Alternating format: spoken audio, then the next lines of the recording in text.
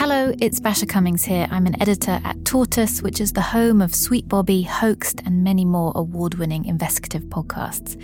I'm here to tell you about Tortoise Investigates, where we curate the best of our chart-topping investigations in one place.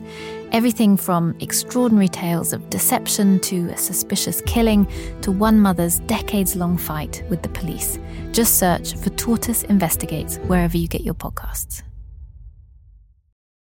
Hi, I'm David, and I've just worked with Basha on a new podcast looking at what happened next after she first reported the Left to Die series. We'd love you to have a listen. You're about to hear a clip from the episode, so as you listen, search for the Slow Newscast wherever you get your podcasts, or click through the link in the episode description. At the end of the series, we heard about how Wes and Nick escaped the horror in Palma. Wes had made it to safety, but he had experienced the terrible death of his brother Adrian, and Nick had been rescued by a helicopter and reunited with his family.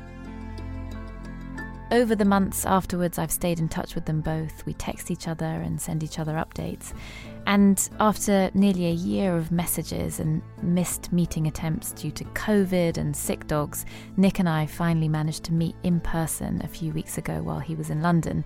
For me, I have to say it was incredibly emotional, and I gave him a huge hug, which I'm not sure that he was quite expecting, and we caught up. If you want to hear more, simply search Slow Newscast wherever you get your podcasts, or click through the link in the episode description.